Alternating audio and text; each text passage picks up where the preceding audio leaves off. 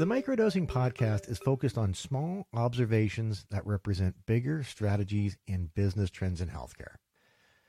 In working in healthcare as long as I have, I've seen endless sets of problems, misaligned incentives, and poor decision making.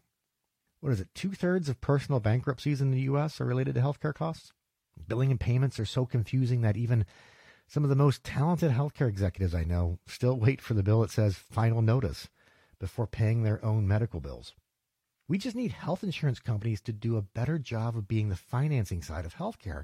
Yet you go to some of their websites and you get a recipe on how to make a kale salad. There's no shortage of healthcare systems that are touting the importance of preventative care and keeping yourself healthy.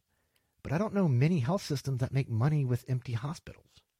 And many leaders in healthcare apparently haven't gotten the memo that ease, empowerment, and education are different things. My teeth grind every time I hear someone say people could be healthier if they just were more educated on fill in the blank condition. As if I want to go learn about the thousands of diseases I could have and make sure I'm taking preventative steps on keeping me from getting them or treating them. I turn to healthcare companies to help me with an issue, and then all they want to do is educate and empower me. That's like me calling a plumber and then him calling me back and educating me and empowering me on how to fix my own toilet. I want the problem fixed. I want it to be easy. I don't want to be educated and empowered on doing everything. It just takes too much time. On the clinical side, there's great innovation happening every day. You see it all the time in healthcare. But for some reason, business innovation doesn't happen at the same pace. There's no shortages of promises and prognostications. But for some reason, it's rare to see evidence of great business moves. From experience to marketing content to people and culture to digital transformation. And when every company is founded before the 21st century had to have gone through a digital transformation by now or be in the process of one, healthcare is still way behind on it. And that's what microdosing is about.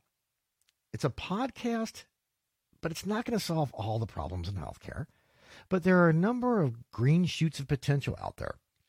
And I think it's important to recognize those and spend just a few minutes appreciating them and what they mean. The episodes are intentionally short for the listener to take quick solace in the fact that there's some great stuff happening out there and it's getting better. In short, it says, real quick, look here. This organization gets it.